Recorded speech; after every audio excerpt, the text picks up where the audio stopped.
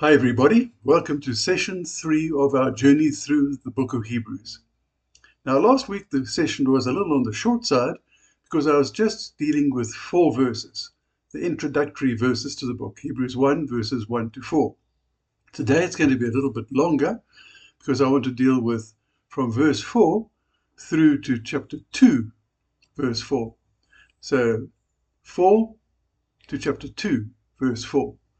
Let me just put up on the screen the actual structure. Now, you were familiar with this from the introductory session 1, and I've dealt with the introduction last week. Now we're starting on the first section of the doctrine part, Jesus, our superior prophet. And so in this session, I'm dealing with how Jesus is superior to the prophets and to angels, and the very solemn warning, the first of 5, which occurs in this section. And then how not only is Jesus superior to normal men and women, but he also ministers to us from his position of superiority and centrality. He, in fact, ministers to us. And that's a lovely thought and a lovely truth, and we will have a look at that today. Okay, so Hebrews chapter 1, verse 4 through to 13. Now it talks about, so he became as much superior to the angels as the name he has inherited is superior to theirs. Now, what's the reason for this abrupt change from prophets, which was last week, how he's superior to the prophets of the Old Testament, through to angels? Well, the answer is quite simple, and once again, I want to just put it up on the screen for you so you can have a look at that. You know, I've repeated this story a number of times, and some of you would have heard it. But a long time ago, when my wife and I started a cell group for a little church in Port Elizabeth, and I was leaving a teaching. It didn't matter what the teaching was about. I might have been going through the Gospel of John or the book of Revelation or whatever. And the one lady there would always say, but Chris, what about the angels?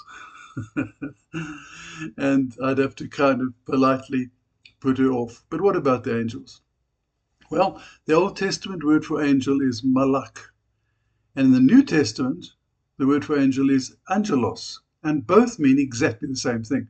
Both words mean messenger.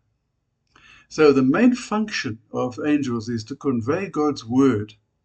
And so they are, in a sense, prophets, maybe in the very true sense of the word. Supernatural beings who convey God's will and word into the world.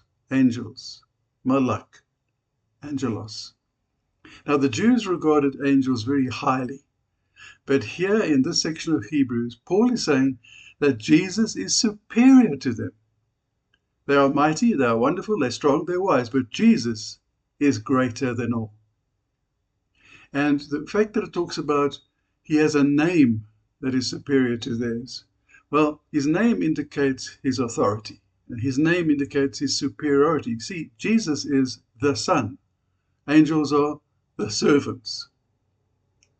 And then in verses 6 to 13, it goes on and highlights the differences between Jesus and the angels. And in total, there's 7 Old Testament quotes.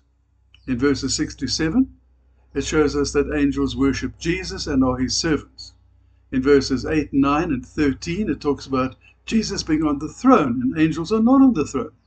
And then verses 10 to 12, Jesus existed eternally before angels were created, and he, in fact, was the one through whom all things were created. And then in chapter 1, verse 14 of Hebrews is the prime description of angels. It says, are not all angels ministering spirits sent to serve those who will inherit salvation? Well, question, who are those who are to inherit salvation?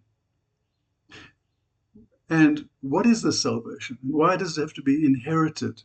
Well, you see, salvation is not yet complete. Salvation really has 3 phases. We can look at it in that sense. There is the rebirth of the Spirit. That's the beginning of the salvation. When a human being commits his life to Jesus, asks the Holy Spirit to give him a new birth of the Spirit, where that Spirit comes alive on him, and he commits that, and he confesses it, and he yields himself to God, then the Spirit breathes life into him, and he is born again of the Spirit as a disciple of Jesus. That's phase 1. Sanctification is phase 2. That's the rest of our lives on earth.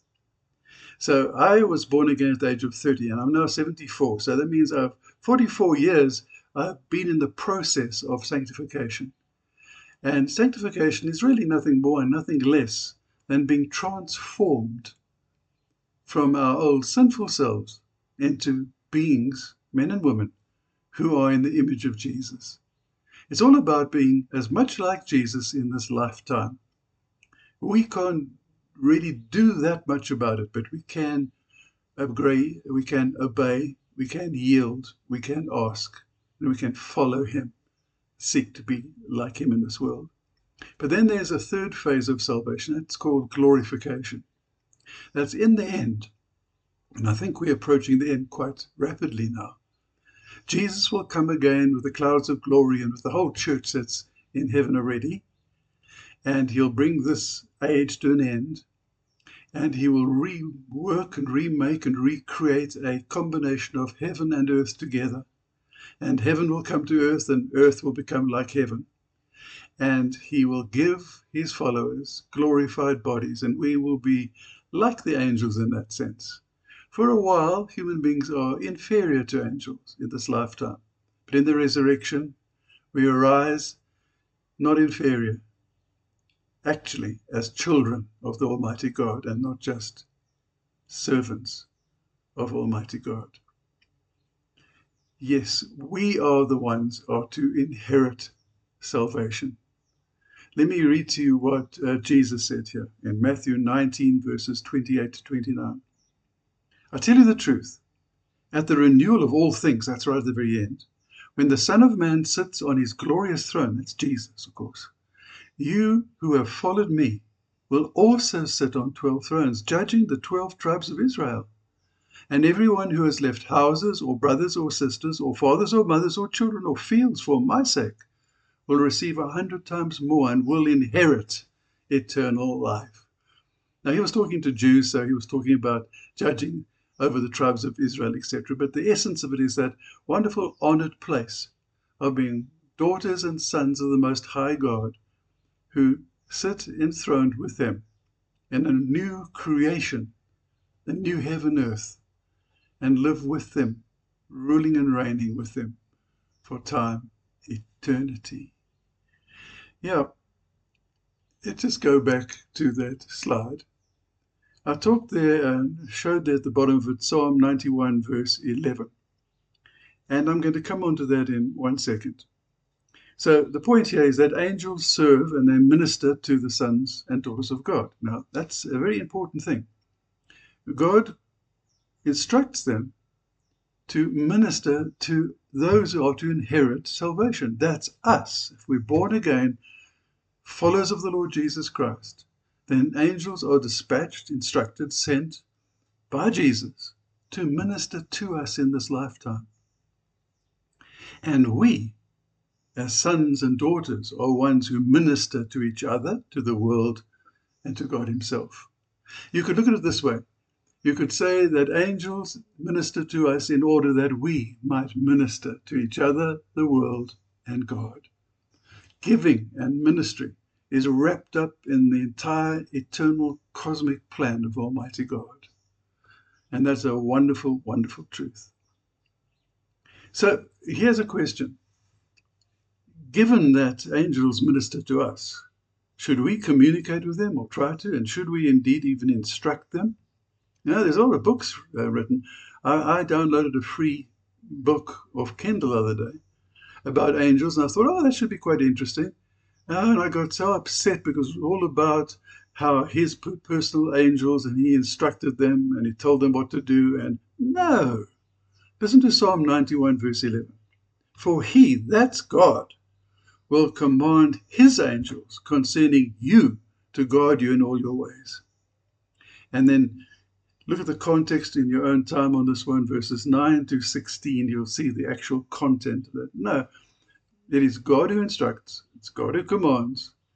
We ask, we say, please, Lord, see our need, help us here, and it is He who dispatches His ministering spirits, angels, to guard us in all our ways. Okay, now we progress on to Hebrews chapter 2, verses 1 through 4. Now, this is the first of 5 very solemn warnings, and we need to take it extremely, extremely seriously.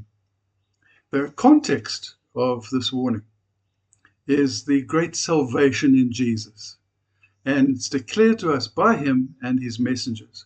And the context is also those first Jewish readers. That first audience were Jewish Christians who were under immense pressure to revert to Judaism. And to revert to Judaism, they would be called upon to renounce Jesus, to renounce their new birth, to say, I will have nothing of this. It's all myth. It's all no. I'm not a Christian. I'm with you guys again. You are my heritage and my inheritance. Very, very drastic. And so He was warning them, but He also warns us in these days.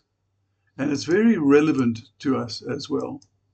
So let's go to Hebrews chapter 2, verses 1 through 4. Okay, let me read it to you. We must pay more careful attention, therefore, to what we have heard, so that we do not drift away. For if the message spoken by angels was binding, and every violation and disobedience received its just punishment, how then will we escape if we ignore such a great salvation? This salvation, which was first announced by the Lord, was confirmed to us by those who heard Him. God also testified to it by signs, wonders, and various miracles and gifts of the Holy Spirit distributed according to His will. Wow. Verse 1 uses that word drift away. Now, that means carelessly passing by. It could also be used of a ship, a little boat, let's say, that's tied to the dock or tied to a larger vessel, and the knot comes loose and it drifts away on the current. It's kind of like a carelessness that causes drifting away from the center. And it's the first of 5 expressions used in the book of Hebrews, which describe what we normally call apostasy, which is a falling away from the faith. It starts with a backsliding. It's a rather strange little word that's in Christianity. And that would be very similar to this word, drift away. So it first starts about drifting away. And then in chapter 3, verse 12, he writes about turning away. And then in chapter 6, verse 6, falling away. So there's the drifting, the turning, the falling. And then in chapter 10, verse 26, talks about if we deliberately keep on sinning. And then finally, the 5th warning, in chapter 12, verse 25, see to it that you do not refuse God. What starts with a careless drifting away ends with a refusing God and turning our faces against Him and renouncing Him and His wonderful salvation. If you look at verse 2 there, I'll leave this on the screen so you can just follow along in case you don't have your Bible open with you. Verse 2 says, for if the message spoken by angels was binding, and every violation and disobedience received its just punishment. Now, what does this refer to? The message spoken by angels was binding, and the violations and the disobedience were going to be punished. Now, what would he be referring to? Well, I think a Jewish listener would probably understand this.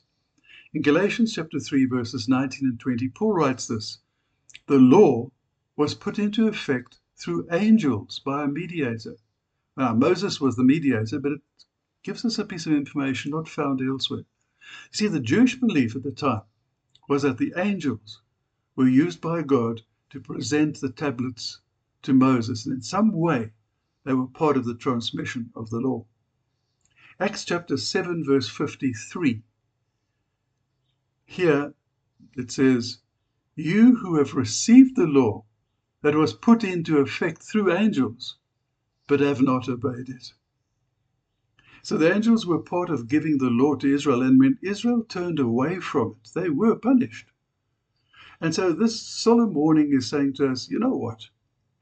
If the angels put into practice through Moses the great law of Israel, and any violations of that were really severely punished, how much more would we expect if we slip away, turn away, fall, renounce, and forsake such a great salvation?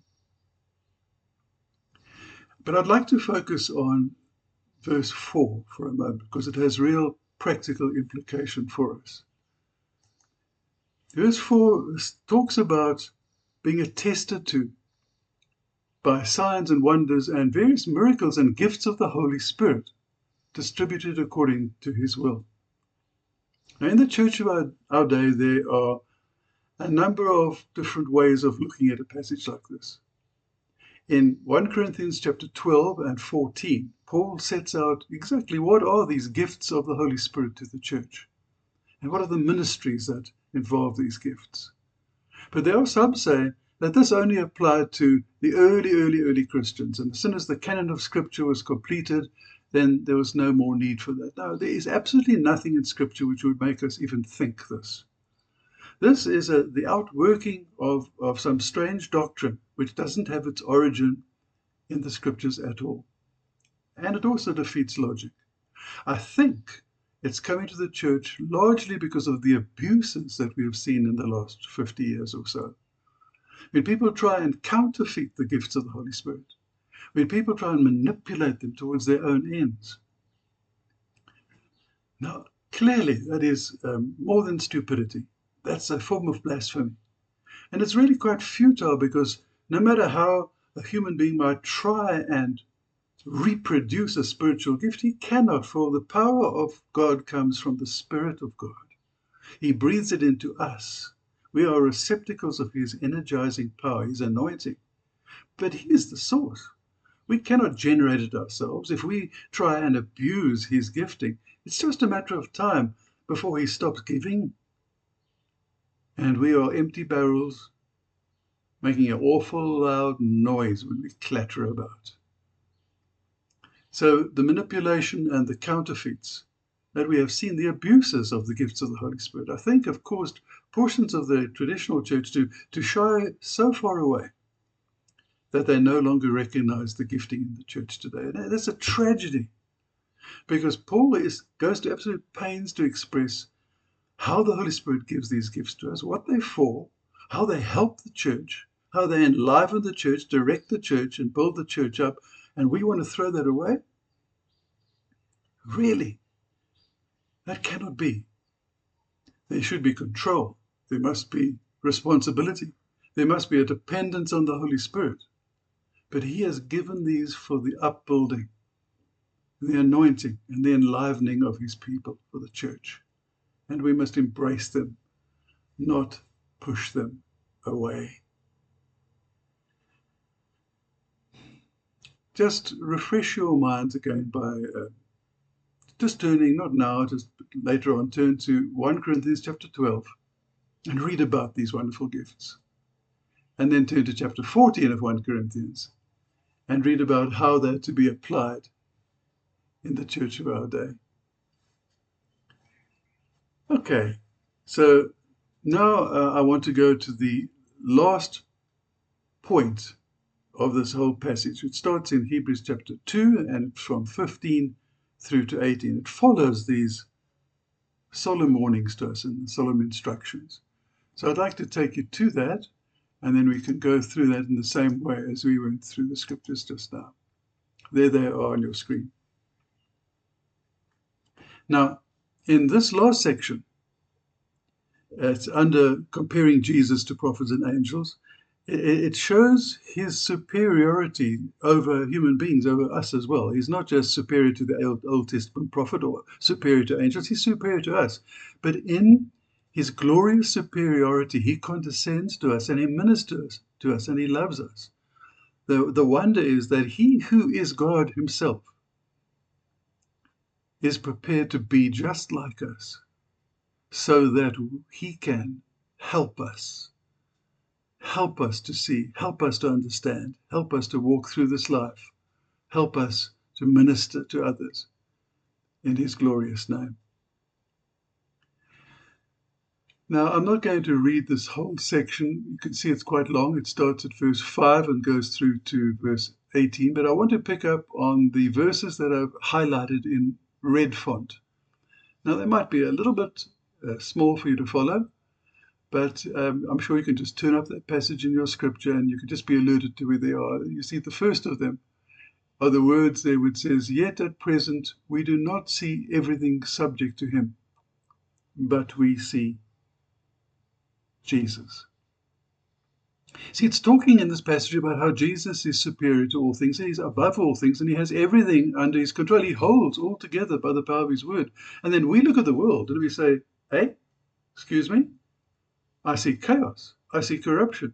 I see mayhem. I see murder. I see sin. I see a falling apart. I see us galloping towards the end faster than the 4 horses of the apocalypse can go. What does this mean? Well, it means that in truth, Jesus is above all things. But part of his plan and design for the universe is to grant his children meaningful discretion. I avoid using the word free choice because I don't think there's anybody on this earth who has an absolutely free choice. I mean, we are born into races, we are born into families, we are subject to things that happen to us that we don't make decisions about. Now, freedom of choice in its pure sense is a bit of a myth, but we are granted meaningful discretion. He refuses to enslave our wills. He has not turned us into automatons. We are not flesh robots. We are not actual artificial intelligences in disguise. We are children of the Most High God. If we do not have the ability to withhold love, what value would our love for each other and for him be? If we did not have the ability to refuse him, what value would there be to us obeying him?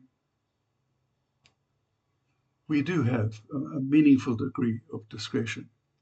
And so as a result of this, the world itself is chaotic in many senses.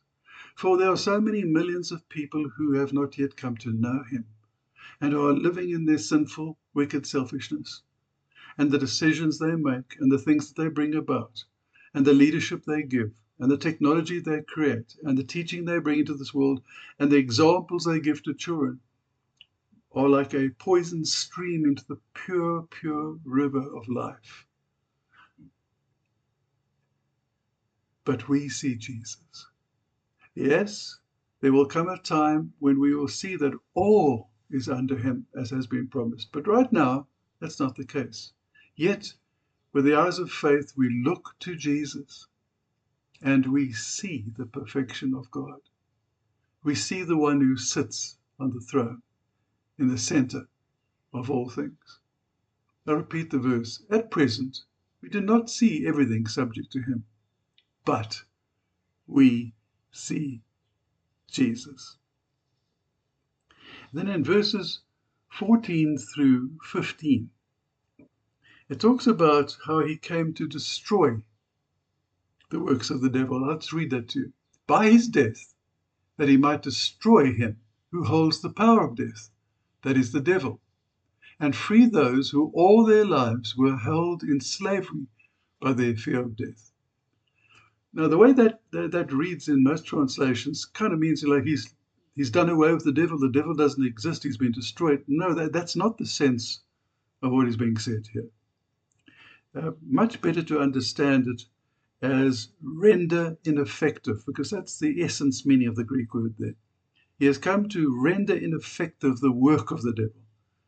The New Living Translation actually puts it perfectly. It says, he's come to break the power of the devil. And he did this by means of dying, becoming a person, a man, dying on the cross of Calvary, giving up his life, and then rising again, so that his resurrected life conquers the grave. Death, where is your sting? Writes Paul. Because the power of death has been broken. He is the new template which broke the old one, which said death is inevitable. From the days of Adam onwards, death has ruled this world. And people fear death because death is inevitable. It's sometimes painful. The process of growing old is really not for sissies, as I'm finding out every month nearly now. And those who don't know Jesus fear it. It's the great unknown. What is it? Is it a snuffing out? Is it a ceasing to be? Is it a remaining separated for eternity from God? So people fear it. And the devil rules through that. He holds the hearts and spirits and minds of unsaved people in bondage to him because of their fear of death. He is the little godlet of death, and he holds humanity in slavery. Then Jesus comes, and he says, no, I will take upon myself the penalty so that man can live again. He dies on Calvary for us, and then he rises from the dead to say, see, death has no power over those who are born again of my Spirit. And so that's why the promise to us is, though we die, yet will we live. We live in Christ Jesus. It has no more power over us. And then verse 17 is the last verse we're going to cover in this session. And it's again a wonderful, wonderful verse. It talks about this. For this reason, he, Jesus, had to be made like his brothers in every way, in order that he might become a merciful, faithful high priest in the service of God, and that he might make atonement for the sins of the people. Because he himself suffered when he was tempted, he is able to help those who are being tempted. He has become a man so that he can die as a man, so he could pay the price for all humanity. And he was made, therefore, like his brothers and sisters, that's humanity, in every way. But he also went through all the tests and trials and temptations. He never yielded to a temptation. He rose above them and showed us that we could too. But the word tempting and temptation here also means equally tested. He doesn't tempt us, for instance. God never tempts, but he does test. Sometimes temptations are the means of testing, but the objective is not that we might fall, but that we might succeed to rise above the testing in the power of the Holy Spirit, in the name of Jesus, to become more like him and to be able to be of more value and use to others, our brothers and sisters who are going through this. This passage introduces the concept of Jesus as our high priest, but it only gets developed in a couple of sections from now. And I'll come to that in a few sessions later. But it's just throwing this in. Jesus has earned the right to be called the perfect and great high priest, for he can minister in a priestly way to us. But the wonderful, wonderful thing is that because of his example, because of what he's done, because of what the Holy Spirit does for us right now, we can minister to others. And that's a glorious and wonderful thought, isn't it?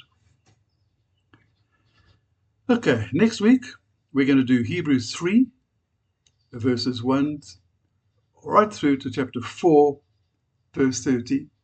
And there we're going to be looking at Jesus, our superior King. Jesus is greater than the prophets, dealt with that. He's greater than the angels as the first original prophets, really, messengers, spokespeople.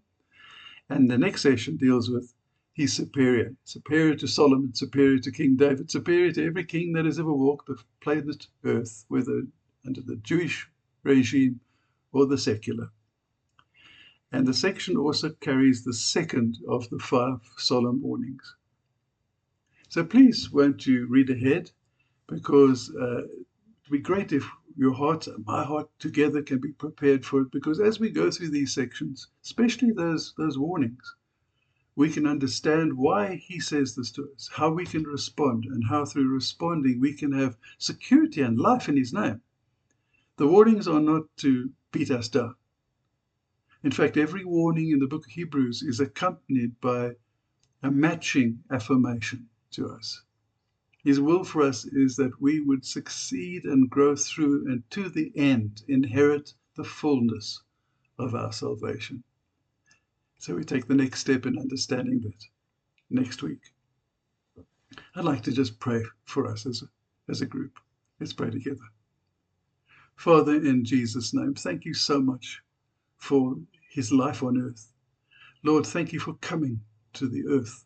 Thank you, my God, that you have shown us, died for us, risen for us, and that through the printed word, through your faithful messengers, you have inscribed for us, like in the book of Hebrews, the way of life, the way of salvation. And in that, you reveal yourself. Please, Lord, as I prepare for the next session and as everyone who hears this prayer prepares their own hearts and spirits, won't you please anoint us to hear and to speak and to understand that this Bible study will not just be an experience of imparting information and receiving data, but will be a life-giving, life-transforming, life-transferring experience, so we may know Jesus more and learn to love him and each other more. And I do ask this in your name, Lord Jesus. Amen. See you next week. Bye for now.